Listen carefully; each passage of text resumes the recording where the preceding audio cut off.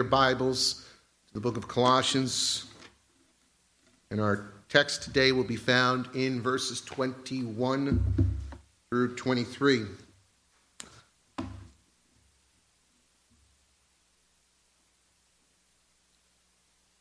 And what I'm going to do, I think it's important, I'm going to reread verse 15 through 20. The last time we were in Colossians, that was our passage that we focused on. And so we will continue to do so, so that you have a full context and understanding of how the passage we're focused on today fits in with the entire context. So our passage will be 21 through 23, but I'm beginning in verse 15. He is the image of the invisible God, the firstborn of all creation. For by him all things were created in heaven and earth, visible and invisible, whether thrones or dominions or rulers or authorities. All things were created through him and for him. And he is before all things, and in him all things hold together. He is the head of the body, the church. He is the beginning, the firstborn from the dead, that in everything he might be preeminent. For in him all the fullness of God was pleased to dwell, through him to reconcile to himself all things, whether on earth or in heaven, making peace by the blood of his cross. And you, passage for today, and you, who once were alienated and hostile in mind, doing evil deeds, he has now reconciled in his body of flesh by his death, in order to present you holy and blameless and above reproach before him. If indeed you continue in the faith, stable and steadfast, not shifting from the hope of the gospel that you heard, which has been proclaimed in all creation under heaven, which I, Paul, became a minister. Let us pray. Father in heaven, we thank you once again for this privilege and honor to sit under the ministry of your word. Lord, it is your word. You have inspired it. And you speak through the word to us. And now I ask, O Lord, that you'd open our hearts, minds, that we would behold wondrous things from you. I pray for my own mind, my own lips, that you would anoint them through your Holy Spirit, that as I speak, you would carry me along and use me as a vessel of honor to proclaim your truth. And more importantly, Lord, that we would be changed, Father, that we would not just be hearers of the word, but doers of the word, and that it would transform our view of you, that we'd have a greater vision for the gospel and a greater love for the call that you've called us and a desire to carry it out. We ask this in Christ's name. Amen. It's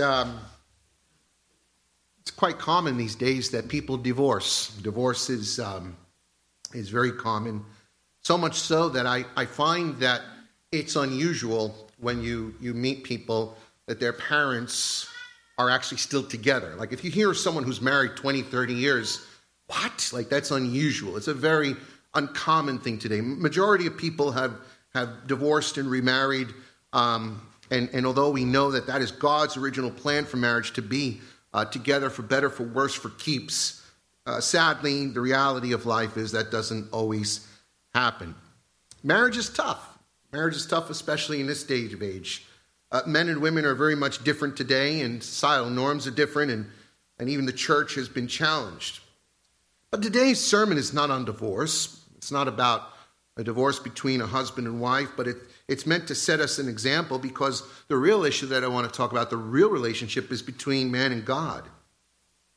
You see, the dynamics, however, of marriage greatly influence and show us an example of our relationship with God. Christ said that himself in Ephesians 5. So why do divorces happen then? Why do divorces happen? Well, it happens for a strong reason. That's because two people come together, they fall in love, and they have a lot in common. But then as that love dissipates, they grow apart. They go different ways. Selfishness, pride have a lot to do with it. But essentially, two people who are once on the same page go different directions in life. Their interests diverge, their values change, and their careers may take different paths. And as a result, conflict arises. And when conflict arises, it results in destructive arguments and tearing down one another. If those differences cannot be mended or compromised or some common ground felt, then the relationship further breaks. It demolishes. The heart hardens. Two people who were once together find themselves alienated. I chose that word carefully. Someone could be married, sleep in the same bed, and live under the same roof, but yet feel all alone. They're alienated.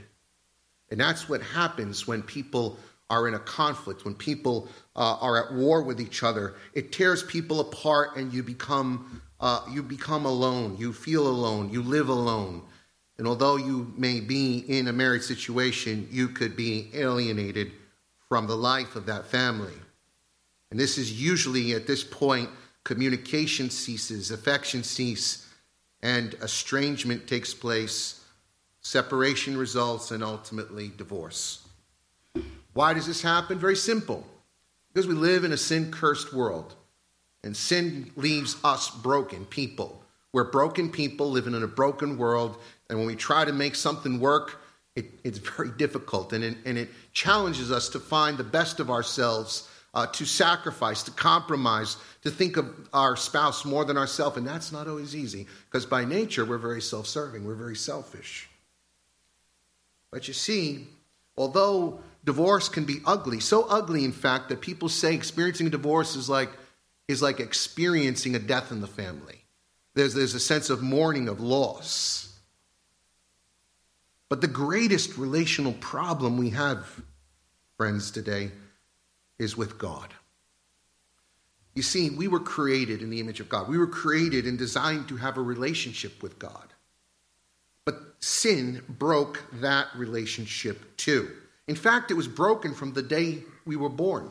Scripture tells us in Psalm 58:3 that we have been estranged from the womb. And so that alienation took place from the very day we were born. And it's because of the sin nature. It's because of original sin that's been imputed to us through our parents, Adam and Eve. And so all religions are simply an attempt to answer the question, well, how can I be reconciled with God? How can I get back to a relationship with God? I think all religions acknowledge that sin has come and broken that relationship. Then the question is, how do we get back? Well, most religions all have in common one thing. They tell you, the attempt to answer that is they tell you what you could do to get right with God. How you can achieve, how you can reconcile your relationship with God. But the gospel tells us that we're all helpless. The gospel tells us there's nothing we could do. It's that God has done it all, that Christ has done it all. And that's precisely what our text says here. It says in verse 19, for in him the fullness of God was pleased to dwell, and through him, that is Christ, to reconcile to himself all things, whether on earth or in heaven, making peace by the blood of his cross. It is Jesus Christ who makes peace. It is Jesus Christ who reconciles. It is Jesus Christ who provides the way that we can have a relationship with God once again. That brings me to today's message, because today's message takes us from the lofty grandeur that we ascended when we looked at verses 15 through 20 in the exaltation of who Christ is, and verse 21 brings us right back to earth and to you. Right? We go from Christ, who is the image of the invisible God, the head of the church, and you. So the question is, how does the exaltation of Christ and Christ's sovereign majesty and his reconciling power relate to us? How does it affect us? And Paul, like he does in all of his letters, contrasts what our life was like before and what our life is like now. A before and after. Right? We usually say as Christians what our life was BC, before Christ. And now we know what our life is after Christ, right? There's a new creation. We once were dead in sins and trespasses. We're now alive in Christ. We once were in darkness. We now are in the light. I once was blind, but now I see. There is a before and there's an after. And so Paul presents this before and after to remind us of the work of Christ and how it affects us. He says in verse 21, and you who were once alienated and hostile in mind, doing evil deeds, he has now reconciled in his body of the flesh by his death. So we see that now we are reconciled. But at one time, our life was much different. So I have 4 points to my sermon today. I want to look at what our life was like before Christ, what it is now, where we're heading, and finally, what part do we play in this? Number 1, our lives before Christ. Now, Paul gives a very simple description here. He says in 3 simple phrases that we were A, alienated, B, hostile in mind, and C, doing evil deeds. These 3 aspects here characterize the life of the natural man apart from Jesus Christ, the person in whom original sin has its full influence and power in. And so the first thing we want to look at is alienation. I go back to this illustration of marriage because when there is a broken relationship, when 2 parties cannot get along, when 2 parties are at war with each other, they alienate from each other. They live separate lives. And that's precisely what the word alienation means. It means to be alone. It means to be separate. It means to be estranged. And it's an awful feeling. We may feel alienated when we're excluded from certain events or excluded from or made to feel alone by other people or that we don't fit in. But this type of alienation that Paul is describing here is not just any alienation. It's a spiritual alienation, and it goes back to the Garden of Eden. This alienation he's talking about is a result of original sin. Now remember, back in Genesis 3:7, God warned that the day they eat of the fruit that their eyes would be open, and that's precisely what happened. Their eyes were open, they knew they were naked, and in chapter 3, verse 8, it says they hid from the presence of God. That was the result of sin. So when Adam and Eve ate of the fruit, indeed their eyes were open and they knew good from evil, but there was also a sense of shame and guilt that came in, and that alienated them from the presence of God. See, Adam became aware of sin. He became aware of what he had done. And this brought about and wrought what we call spiritual death in his soul. He didn't die physically immediately. God said, surely in the day you eat of it, you will die. Well, physical death was delayed for 900 years by his grace, but spiritual death occurred immediately. And that resulted in a broken, fractured relationship between Adam and God. We are told in the scripture that Adam and God used to walk in the garden in the cool of the day every day. There was communion, there was fellowship, and man was created for that very purpose. We were created to have a relationship with God. We were created to commune with God. We were created to walk in the cool of day with him. We are social beings. We're created to have a relationship with God and with other people.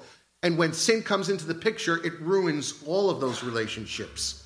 And so alienation begins. And that's exactly what Isaiah 59:2 tells us, by the way. Isaiah 59:2 tells us that our sins have made a separation between us and God. It makes a separation. And this separation or estrangement is illustrated by the fact that Adam hid from God. Now, I want you to think about it, right? Because often we go through life and we say, where is God? Where is God? We go through the valley of the shadow of death and we feel God is hiding his presence. We go through a difficult time. We feel, where is God? There are many unbelievers out there who are searching for God. Why is God hiding from me? But the reality is it's not God who is hiding from us. God has revealed himself in plain sight through all of natural revelation and special revelation. It is we who are hiding from God. It is we who, like our ancestor Adam, are running and hiding from God, and we've been doing so ever since. The Bible tells us in John chapter 1 that darkness cannot overcome the light, but light overcomes darkness, and tells us that people know their deeds are evil and they hide in the darkness. They run from God. And so we see that the natural state of man is alienated from God, separated from God.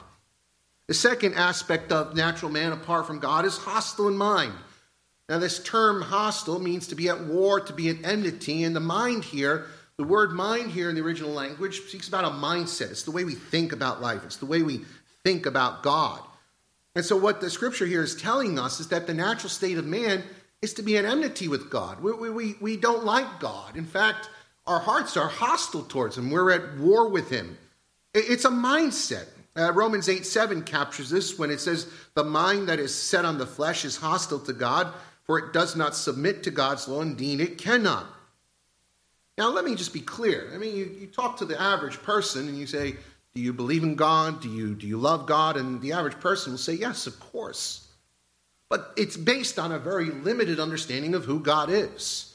The more we understand who God is as revealed in Scripture as the biblical God, the more that will increase a hostility and attention of the person towards God. Make no mistake about it. People are not apathetic or neutral when it comes to God or the claims of Christ. People may speak of a supreme being in whose existence they believe, but when it comes to the true God of the Bible, the God of holiness and justice, of supremacy, hostility dominates the mind and the heart. Well, if you have a hostile mind, it's going to carry out with hostile deeds, right? What you think is what you do. And so doing evil deeds, just as a man can produce the fruitful works in the spirit, man produces evil deeds, works of the flesh. So our entire life is bound up and characterized by evil deeds, evil deeds. What is sin? Sin is the transgressing of God's law. It's when we do what we know we shouldn't do and don't do what we should. It is the breaking of God's commandments. And it comes naturally. It comes naturally. The evidence of original sin in us is to just look at children. Parents, you don't have to teach your children to do wrong. That comes naturally. It's our job as parents to instruct them in what is right and good and point them in that direction. Evil deeds are the fruit of a mind that is hostile to God. Ephesians chapter 4, 18 through 19, the Apostle Paul describes this natural state in parallel text. He talks about unbelievers. He says they are darkened in their understanding and alienated from the life of God because of the ignorance that is in them due to the hardness of heart. They have become callous and have given themselves up to sensuality, to greed, and to practice every kind of impurity. You see, when there's no fear of God in the heart, when the heart is alienated and the mind is darkened, there's a sense where you just do whatever you feel and whatever you want. There's no limits or constraints because you're driven by the senses. You're driven by the flesh. You're driven by what feels good. And when hedonism is the only dominating principle in your life, it's a slippery road to destruction. There is a natural repulsion to God in our sinful nature. We're at war with him. And you see this conflict of this relationship between man and God is two ways. Yes, we're at war and we're at enmity with God, but God is also at war with us. God is angry with sin. God hates sin, and God punishes sin. God does not tolerate sin. And so therefore there is this conflict between man and God. And unfortunately, as much as we'd like to think we're going to win, we will lose. I was watching briefly last night the movie Gravity by Sandra Bullock plays the role of an astronaut. She's stranded in outer space. And there was one scene where you could just look out in outer space and it's just endless infinity of stars and galaxies. And recently William Shatner took a cruise to outer space on Elon Musk's, one of his rockets, and he got a taste of outer space. Yes, Captain Kirk. He actually really went into outer space. And he came back and he asked him about it. He says, it was horrible. It's dark. It's a void. It's death. There's something about being, in other words, he wasn't intrigued by it. He was horrified. And he looked back to Earth and he saw life, this bright blue globe. And I went to bed thinking last night, it's amazing when you think about it, that we are suspended in the middle of outer space on this floating globe. We don't feel it. We don't feel the earth moving. We don't feel the revolution. Everything seems normal, but we are like a microscopic speck of dust in the grand scheme of the universe. And we shake our fist at the one who created it all. When you think about sin, it's really insanity. So the hostility runs both ways. What's the solution? If there's no solution, if there's no reconciliation, the war just continues. The conflict escalates. Alienation continues. And that alienation follows us into the next life. We're separated from God forever in eternal destruction.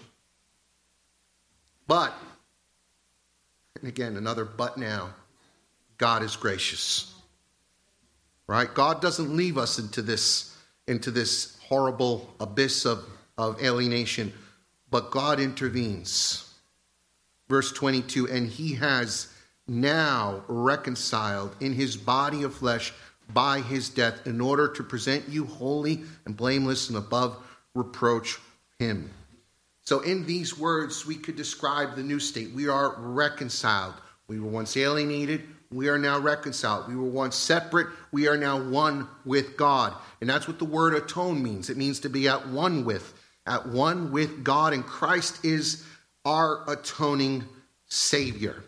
Apart from Christ, peace with God cannot be achieved. And through his death, we have a healed relationship with God the Father. It is critical we do not miss the central focus of Christ. Notice in the earlier verse in 19, it says that, or verse 20 says, through him, that is Christ, he has reconciled to himself all things, whether on heaven or earth, and the peace is made by the blood of his cross. Circle back to our text in verse 21, and Paul is saying the same thing. He's saying that through his body of flesh, we are reconciled. In other words, it was absolutely necessary for the Son of God not only to become a man, but for him to die for us. Death was the requirement to bring peace between us and God. You see, because remember, what did God say to Adam? In the day you eat of the fruit, you shall die. Romans 6:24 tells us the wages of sin is death. God cannot change his law, his decree. And so he sends his Son to this world, and Christ, the exalted Son of God, becomes God dwelling among men. The Word of God became flesh. Colossians 2:9 tells us that in him the fullness of deity dwelled bodily. This theme recurs in the book of Colossians. And this asks us the question, why is it necessary for the incarnation? The body of flesh is a reminder that Jesus had to become a man in order to mediate for us. See, in order for reconciliation to take place, we needed a mediator who could perfectly represent both parties, right? So we need someone to stand in the middle, someone to stand in the gap. In the Old Testament, God had mediators like Moses. He stood in the gap between Israel and Jehovah. And so when Israel sinned, it was Moses who pleaded and interceded on behalf of the people. But he was a man, and he died. And so he was insufficient. We need a mediator, someone to stand in the gap, and that's who Jesus is. Jesus perfectly represents God to us because he is God in the flesh. Jesus says to Philip, you want to know who God is? Look at me. The very things I say, the very things the Father tells us. We can know God through Jesus. He is the perfect and exact representation of God. He lived his life in perfect accordance with the will of God. He showed us what true living is, what it is to live a life pleasing to God, to live in the will of God. But more importantly, he died for us too. He didn't just live for us, but he died for us so that through him we may have life. But he also represents us to God. That's what the incarnation comes in. It was necessary for Jesus to become a man so that he could become one of us and represent us to God the Father. You see, when the Lord became man, he experienced everything of what it is to be a man. He experienced temptation, but he did not sin. He experienced pain and suffering. He experienced poverty. He experienced need. He experienced, even on the cross, I thirst. Jesus knew the agony. He knew the misery of being a human being under a sin-cursed world. And he did that so that he could sympathize and be a sympathetic high priest for us, representing to us, to God the Father, interceding on our behalf for all ages. 1 Timothy 2:5-6 says, for there is one God, and there is one mediator between God and man, the man Christ Jesus, who gave himself as a ransom for all. That's the beauty of it. He gave himself as a ransom for all, so that all who would believe in him can have peace with God and be reconciled in a relationship with God. But death was necessary. It is the only adequate payment for sin. In Eden, when God dealt with Adam and Eve and Satan, at the end of the day, they were banished from the Garden of Eden. But God showed mercy. We're told that he took the skins of animals and covered their nakedness. There's an image there that in order to cover their guilt and their shame, a death had to occur, a substitutionary death. They didn't die, but the animal died in their place, and the skins covered their nakedness and their shame. And we have the birth of what develops as the substitutionary atonement system. Throughout the Old Testament, God's people in Israel were commanded to bring animal sacrifices to the temple, and that you placed your hand on that sacrifice and, in a sense, transferred your guilt and your shame and your sin to the animal, and the animal became a sin bearer. That animal died in your place. And through its blood, right, Leviticus 17 tells us, 17:17, that without the shedding of blood, there is no remission of sins. Why? Because in blood is life. And because sin brings death, you need life to cure it. A death must occur in order to satisfy the demands of sin, and then life must be given. Well, Jesus became the fullness of that. That's why when John the Baptist beheld him coming into the Jordan River, he said, "Behold, the Lamb of God who takes away the sins of the world." Christ becomes the sacrifice for us. He becomes our sin bearer, our substitutionary sacrifice. Our sins were laid on him. He bore our sins and he died in our place. And so therefore, through his death, we have peace with God. Through the blood of the cross, we have peace with God. Romans 5, I think, captures it so well in expressing the benefits of Christ's atoning work. It tells us in Romans 5, therefore, verse 1, since we've been justified by faith, we have peace with God through our Lord Jesus Christ. Through him, we've also obtained access by faith into this grace in which we stand, and we rejoice in the hope of the glory of God. Think about that word access. Not only do we have peace, but we have access to God. We have direct communion with the Lord. There was a time in Israel when if you wanted access to God, you had to come into the temple and present your sacrifice, and only the priest once a year could enter the Holy of Holies. And in that time, he would hope that God didn't strike him dead. Access was denied. Through Jesus Christ, we have direct access to God the Father.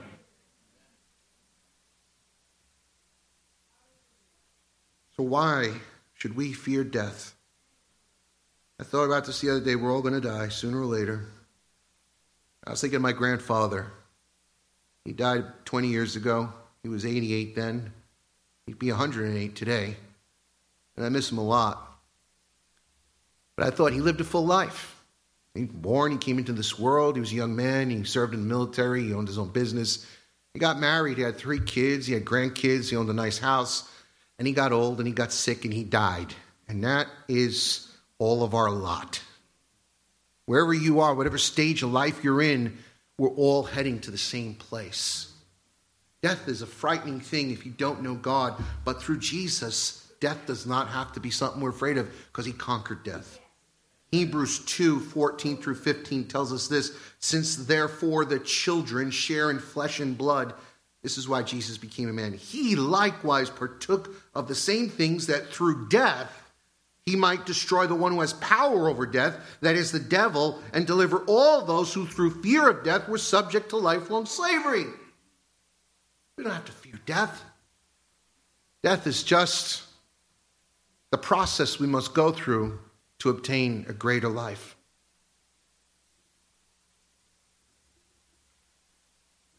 Thirdly, our lives presented before God. What does our future look like? We looked at our past, we looked at our present realities. But what does the future look like?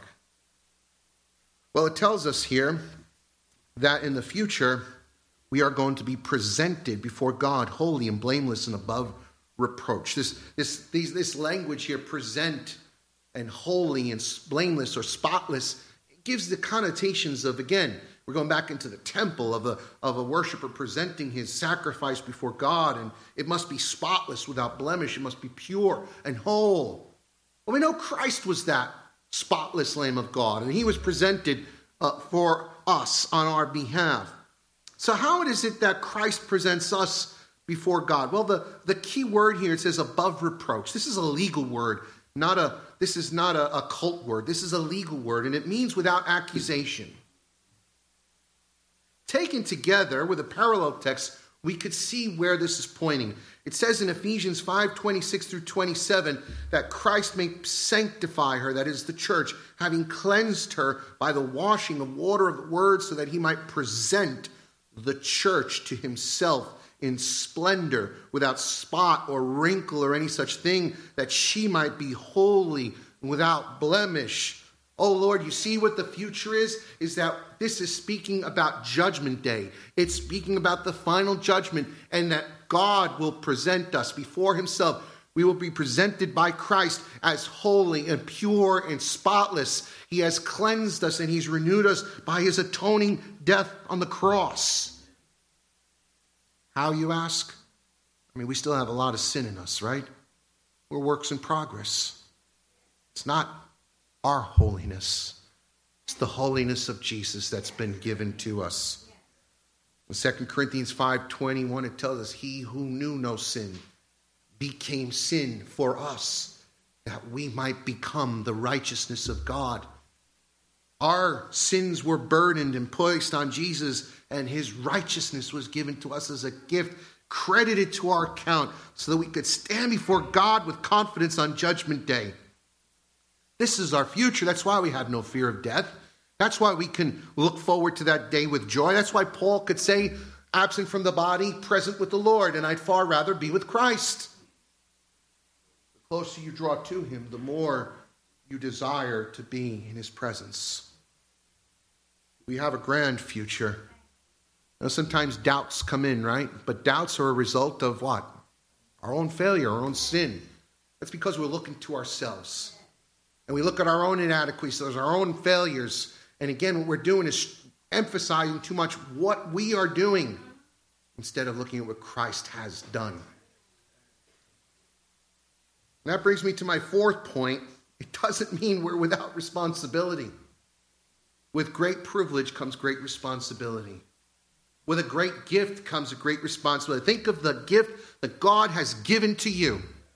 The gift of salvation. Do you drag it through the mud? Do you toss it aside? I mean, we all know this, right? When your kids are little, you buy them an expensive toy, and then you find it sitting on the floor, and you're like, what the? Come on, put that away. Treat that better. Have better care for that. But you know what? It's the same thing as we've been given a great gift by God. How do we treat that gift? Do we care for that gift? Are we responsible for it? Because notice what it says. He'll present us holy and blameless above reproach before him, verse 23, if indeed you continue in the faith, stable and steadfast, not shifting from the hope of the gospel that you heard. Notice the gospel is the center of it. Don't shift from it. But if, the conditional statement is if you continue in your faith. And the assumption is not everybody continues in the faith. I became a Christian in 1995. I've had a long journey. I've had a lot of grievances in my path. You know why? I've seen many people who've started the Christian journey and are not with us no more. A lot of people I know over the years who made great professions of faith, but they're not continuing in the faith. They've forsaken the faith. They've given up. They've walked away. They've renounced. They've denied God. And every time it happens, I'm baffled. Like, how could this be? And then I say, oh, God, but for the grace of God, there go I. That could be me. That could be you. That could be any one of us. You see, I think that although we know God is faithful and that he will finish the work he's completed, it's a reminder that we ought not to be lax. We ought not to be careless. We ought not to be negligent and neglect such a great salvation, but we need to continue in the faith. The Colossian church was being assaulted by heresies, and as we'll get in that in chapter 2, heresies are a way of getting people away from the faith, but there's other ways we can apostatize and fall away. It could be sin. When we allow sin to come in our lives, we don't deal with it, and it festers and grows, and we love that sin, and we cherish that sin, and before you know it, you're far removed from God. Your heart and your mind have changed, and you feel like your old ways again. There's that hostility and alienation because that's what sin does. Sin separates you. You can go through difficulties. Trials could do one or two things. It could draw you closer to God, or it could drive you from God. There have been times when I've been under such pressure, I'm like, oh, should I just walk away and give it all up? Where's God when I'm going through this? Have you felt that way? I know I have.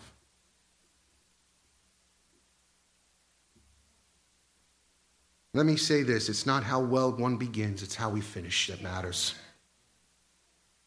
Paul says, I've counted the cost, I've finished the race, I've fought the good fight. I hope when I get old and when I'm at my death's doorstep, I can say the same. I hope I can persevere to the end, and I pray as a pastor for all of you that you persevere to the end. It's a race. This is not the sprint. This is a marathon. And there are going to be times where you just want to throw in the towel and stop running, but we got to run the race. We got to fight the good fight and persevere. Remember, it is God who strengthens us. We have to continue in the faith. How do we persevere in the faith? Both positively and negatively. Positively, it says by being steadfast and stable. Negatively, by not being shifting from the gospel. That word steadfast is an interesting word. In the Greek, it's themelio. It means established. It means building upon a solid foundation, a sound foundation. A builder would know this. A building is only as good as the foundation that it's built on. It highlights the need that Christians need to be firmly established and planted on secure footing. There is only one foundation for us, and that is Christ. He is the cornerstone. It is built upon the foundation of the apostles and prophets. It is the word of God. How firm a foundation, ye saints of the Lord, is built for you in his excellent word. The foundation of our faith in the Bible. I can tell you this much. Every time I see people fall away from God or they abandon the faith, you know why? It's because they don't take the Bible into their lives no more. There's no more Bible intake, no more scripture. They put the Bible on a shelf. It's collected dust. When you are in his word, it's the foundation you build your life on. Didn't Jesus say this in Matthew 7:24 through 27? He says, everyone who hears my words of mine and does them will be like a wise man who built his house on the rock. And the rain fell and the floods came and the wind blew and beat on the house, but it did not fall because it was founded on the rock. The rock is the hearing of God's word and the doing of God's word. That's the foundation. That's the rock. That's the stable ground that we build our life upon. If you're building your life on all the transient thoughts and philosophies of the world, you'll just flow with it. Stable and firm, another building metaphor, and it means that we cannot help to see here that it's a strong, a resilient life. Continuing God's word is in hearing and doing the word is the foundation which we build our life. And finally, it's not to stray or shift from the hope of the gospel that you heard. Oh man, I bring it right back to where we started. The gospel is the good news.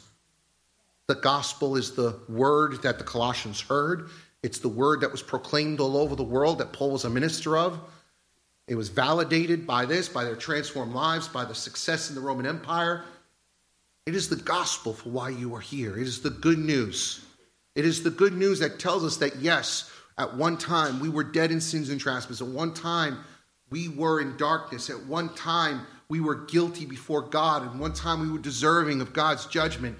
We were in a strange relationship. But now in Christ, we've experienced the grace of God, the mercy of God, the forgiveness of God, the blessing of God through Jesus Christ. Through his death and resurrection, we have eternal life. That's the gospel. That's why we go on the street corner and tell people, because it's good news and it changes lives and it makes people who they were intended to be by God's creative design. It's how we find fulfillment. Just don't swerve from the gospel. Don't shift from the gospel. Keep your focus on it. Those days when you're weak and those days where you feel that you're losing faith, where you feel that sin is just coming in your life and you feel guilty and shame, go back to the gospel.